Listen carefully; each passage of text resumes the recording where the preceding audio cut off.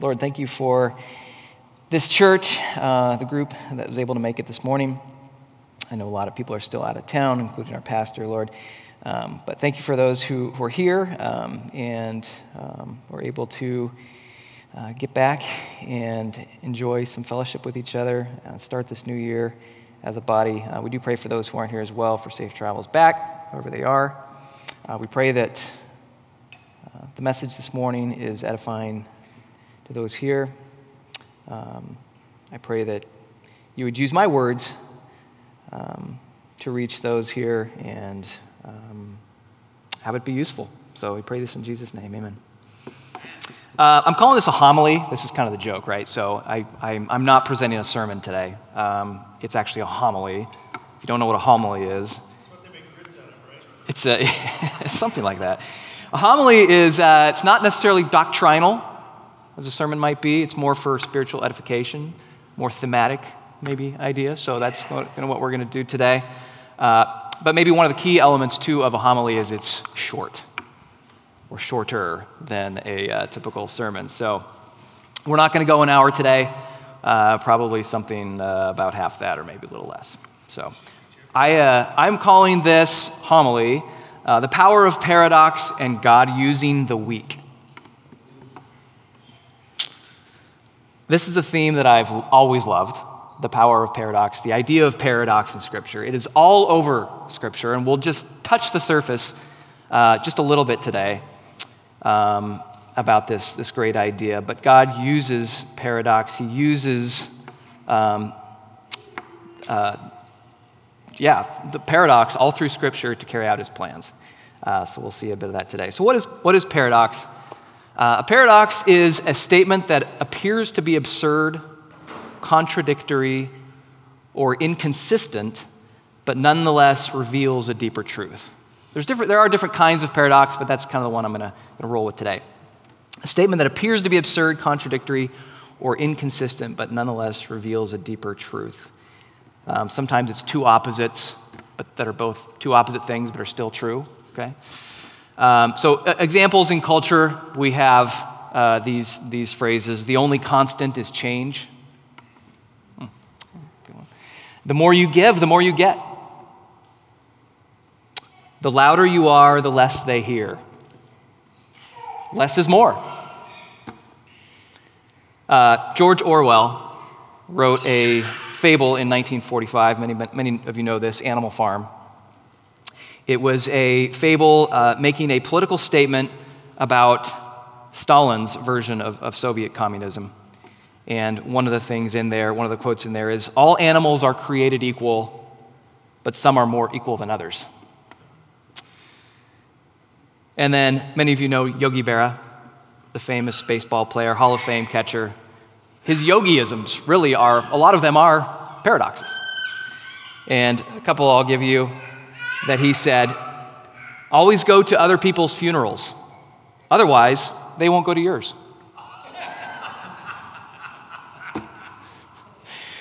And then my favorite yogiism, when asked about a highly regarded restaurant in St. Louis, he said, nobody goes there anymore. It's too crowded. Okay. So the Bible is full of paradoxes, and I'm going to give you a few examples here in Scripture. So the first, and Jesus gives several of them. So first here is Matthew 23, 11 through 12. Jesus says, but the greatest of you shall be your servant. Whoever exalts himself shall be humbled, and whoever humbles himself will be exalted. Mark 9:35, Jesus says, if anyone wants to be first, he shall be last of all and servant of all. Luke 17:33, Jesus says, whoever strives to save his life will lose it, and whoever loses his life will keep it. 2 Corinthians 12:10, Paul says, therefore I delight in weaknesses, in insults, in distress, in persecution, in difficulties, in behalf of Christ. For when I am weak, then I am strong. 1 Peter 5:6, therefore humble yourselves under the mighty hand of God, so that he may exalt you at the proper time. And then James 1:2, consider it all joy, my brothers and sisters, when you encounter various trials, the joy of trials. It's contradictory, but there's a truth there. But the most important paradox, I think, here in Scripture has to do with salvation, the gospel message. The people who think they are righteous will be declared unrighteous by God, and those who declare their unrighteousness will be declared righteous by God. This is demonstrated in Galatians 2:16, which says, knowing that a person is not justified by works of the law, but through faith in Christ Jesus, even we have believed in Christ Jesus, so that we may be justified by faith in Christ and not by works of the law, since by works of the law, no flesh will be justified. In continuing the point, Jesus tells a parable here in Luke about the Pharisee and the tax collector. Many of you know this, I'll read it. 2 men went up into the temple to pray, one a Pharisee and the other a tax collector. The Pharisee stood and began praying this in regard to himself. God, I thank you that I am not like the other people, swindlers, crooked, adulterers, or even like this tax collector. I fast twice a week. I pay tithes of all that I get. But the tax collector, standing some distance away, was even unwilling to raise his eyes toward heaven, but was beating his chest, saying, God, be merciful to me, the sinner. I tell you, Jesus says, this man went to his house justified, rather than the other one. For everyone who exalts himself will be humbled, but the one who humbles himself will be exalted. According to Jesus, the man who the world would say deserves heaven by all outward appearances will not see it. And the one reviled by the world will be welcomed in heaven. The gospel itself is a paradox. It's beautiful. And we shouldn't be surprised. This is unexpected, right? It's a paradox. This is unexpected. We wouldn't think this would be true, but we shouldn't be surprised that God uses the unexpected to carry out his plan for saving the world. It's his modus operandi. And we see other aspects of Scripture, other aspects of how he works in history where he carries out the unexpected. He uses unexpected people. He uses unexpected events. And I'll give you some more examples of that. Moses was an unexpected person. God told Moses to lead the Israelites out of Egypt, but Moses multiple times questioned God. He said he was not the right man for the job. He wasn't eloquent, but God used him anyway to face Pharaoh, deliver his people, part the Red Sea, give the 10 Commandments, and lead the people to the cusp of the Promised Land. David was unexpected. We look at his life. David was not the man anyone would have picked to be king. Samuel, who was charged with finding the king, went to all of Jesse's sons. You remember this? He goes to Jesse's house, and there's a review of all the sons, from the oldest to the youngest. The youngest was David. He wasn't around. He was out tending the sheep. And each son passed by Samuel, and Samuel said, nope, that's not the right one, not the right one. And Jesse said, well, I do have one other son, but that's just David. He's out tending the sheep. But Samuel said, well, bring him in. So he brings him in. David, the youngest, was the one who was accepted by God. And what does David do? He later slays Goliath, becomes a great warrior, and becomes one of the greatest kings of Israel. Deborah, many of you don't know, or maybe don't know much about Deborah, but a woman who was a prophet in the Old Testament. Very shocking in this time period.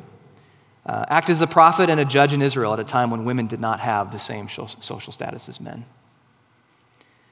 Elijah, a prophet from the wrong side of the river Jordan, had moments of great fear and despondency.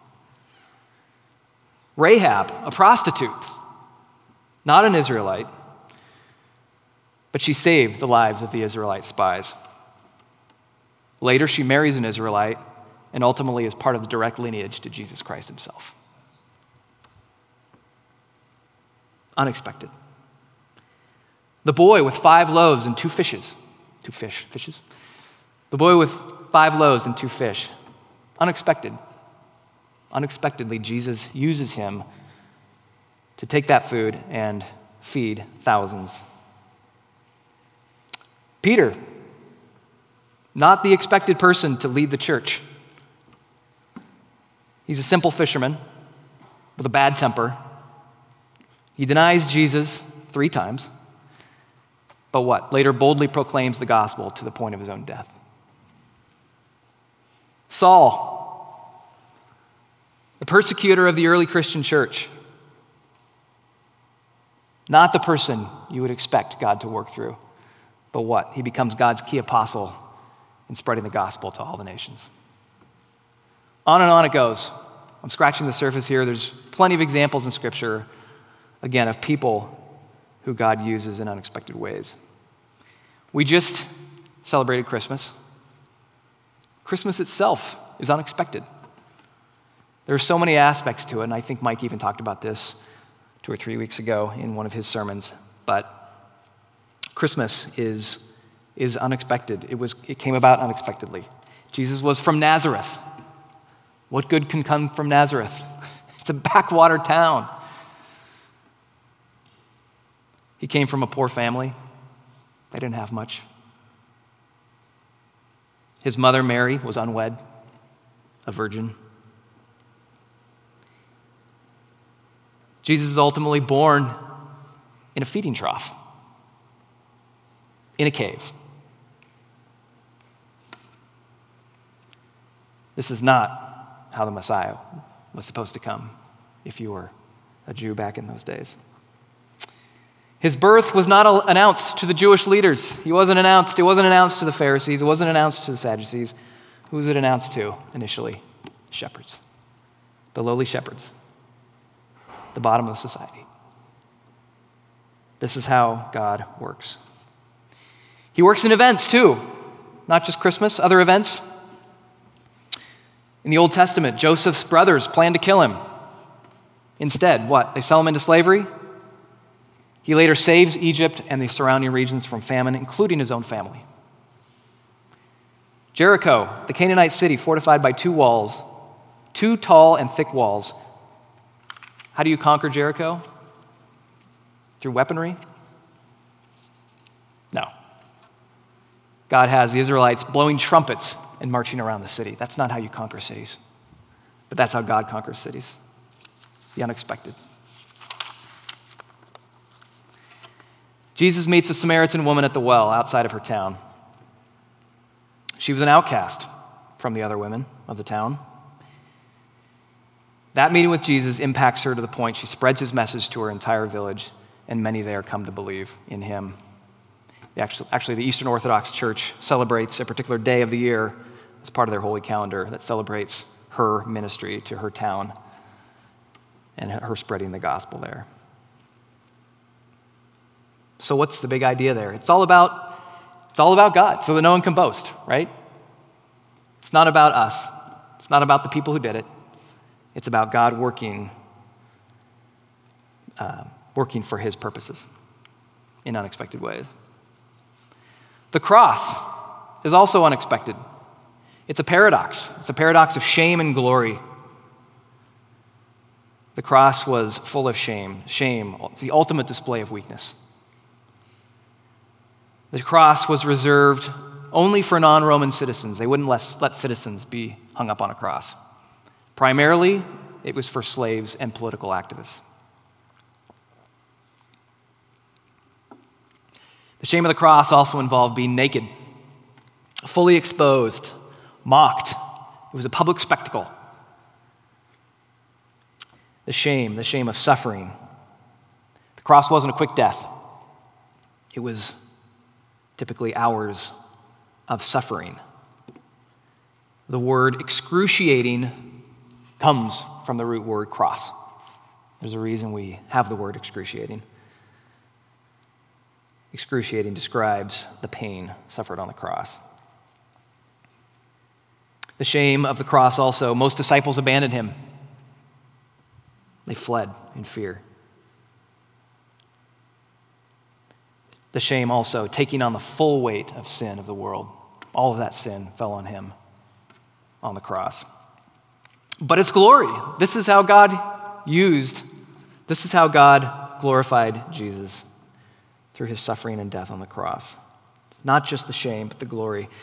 Jesus fulfilled his purpose for coming into the world, to suffer and die for the sins of mankind. And now what? He's in glory. He's seated at the right hand of the Father in heaven. Glory brings us salvation and eternal life. Through the shame, we too are glorified. Glory of the cross also reorients our way of thinking and living. Do you know this is foolishness to the world, all of this? The cross is a stumbling block. We know that. It's a stumbling block to those who are perishing, to those who are not Christian.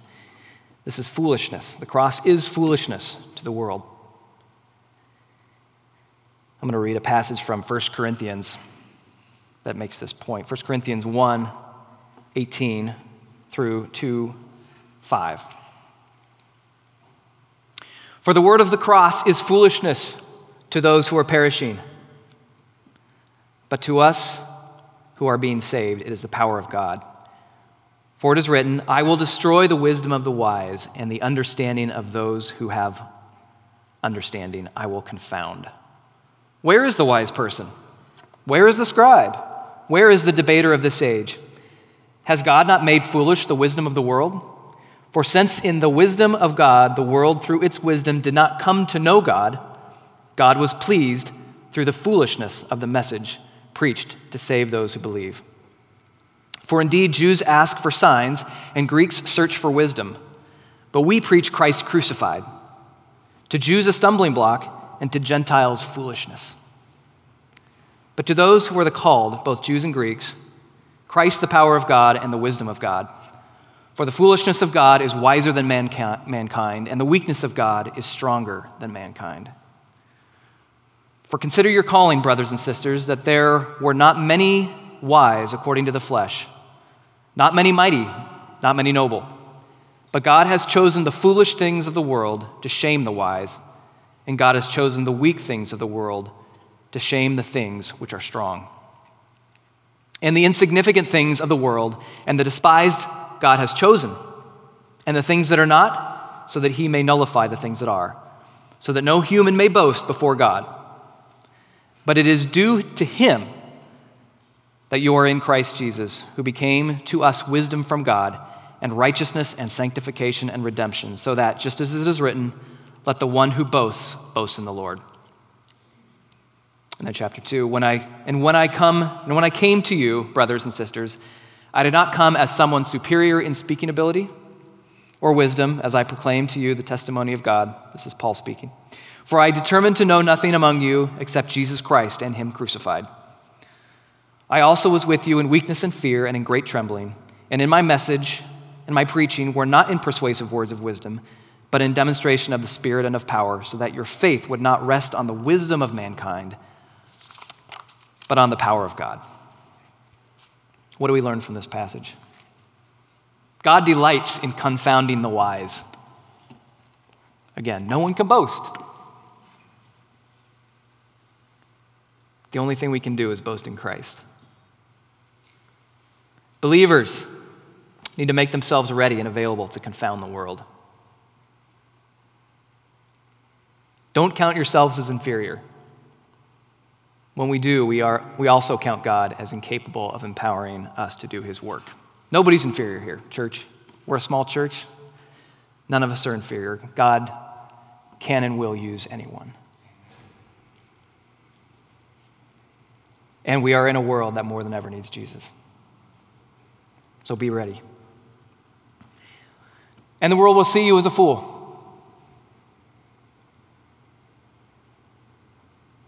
The world's views are not God's views. The world's ways are not God's ways. In fact, if your beliefs fall in line with the secular world, check your beliefs. The world finds peace in earthly comforts. Christians find peace in Christ. The world is motivated by greed. Christians find contentment in what we have. The world seeks to earn grace through good works. Christians do good works as a response to grace. The world seeks temporary pleasure. Christians persevere through difficult times. The world believes, this is as an example of temporary pleasure, the world believes marriage is for as long as you both show love. Christians take to heart that marriage is for as long as you both shall live. The world isolates or associates only with those like them. Christians are called to community with all types of people and to share our lives with each other. The world finds its identity and worth in earthly attributes: gender, race, marital status, sexual orientation, career, wealth, social status. Christian, we find our identity in Christ. The world strives for perfection. That's me. The world strives for perfection. Christians strive for authenticity. Lord, help me. Salvation allows us to confess our sins and not live in shame. The world believes in the perfectibility of man. Utopia is possible. We just need the right government system. We just need the right leaders. We just need the right education, the right laws. Christians believe in a fallen world with fallen people, perfectible only through the saving grace of Jesus Christ. The world puts family and career first. Christians put God first. The world tries to save itself through a plurality of gods. Christians know we are saved only through Jesus Christ. Church, are you living as fools in this world? Do we believe what the world says, or do we believe what the Bible says? They're different things. Especially here in Seattle, it's hard. We live in a very, very secular world. Do we believe what the world says, or do we believe what the Bible says? Anyone know who Michael Card is? I said that name? Debbie? Okay, one. Christine? Yeah? Bob? Yes. One of my, he's an old singer-songwriter from the 80s. Gen X, it's my era. He was known for his rich lyrics. He's still alive, by the way. He wrote El Shaddai for Amy Grant, if you know that song. He wrote a song entitled God's Own Fool that I love. And I'm going to read the lyrics to you. I won't sing it. But I will. Yeah, you don't want that. But I'll read the lyrics to you because it's not kind of on point here. Seems I've imagined him all of my life as the wisest of all of mankind. But if God's holy wisdom is foolish to men, he must have seemed out of his mind. For even his family said he was mad, and the priests said a demon's to blame. But God, in the form of this angry young man, could not have seemed perfectly sane. When we in our foolishness thought we were wise, he played the fool, and he opened our eyes. When we in our weakness believed we were strong, he became helpless to show we were wrong. And so we follow God's own fool, for only the foolish can tell. Believe the unbelievable, and come be a fool as well. So come lose your life for a carpenter's son, for a madman who died for a dream. And you'll have the faith his first followers had, and you'll feel the weight of the beam. So surrender the hunger to say you must know, have the courage to say I believe, for the power of paradox opens your eyes and blinds those who say they can see. So we follow God's own fool, for only the foolish can tell. Believe the unbelievable, and come be a fool as well. So come be a fool with me, church. Lord, thank you for this opportunity to speak. I pray that it was useful to those here. I pray it was glorifying to you. We thank you that you work through the most inferior ways, people that society has cast aside.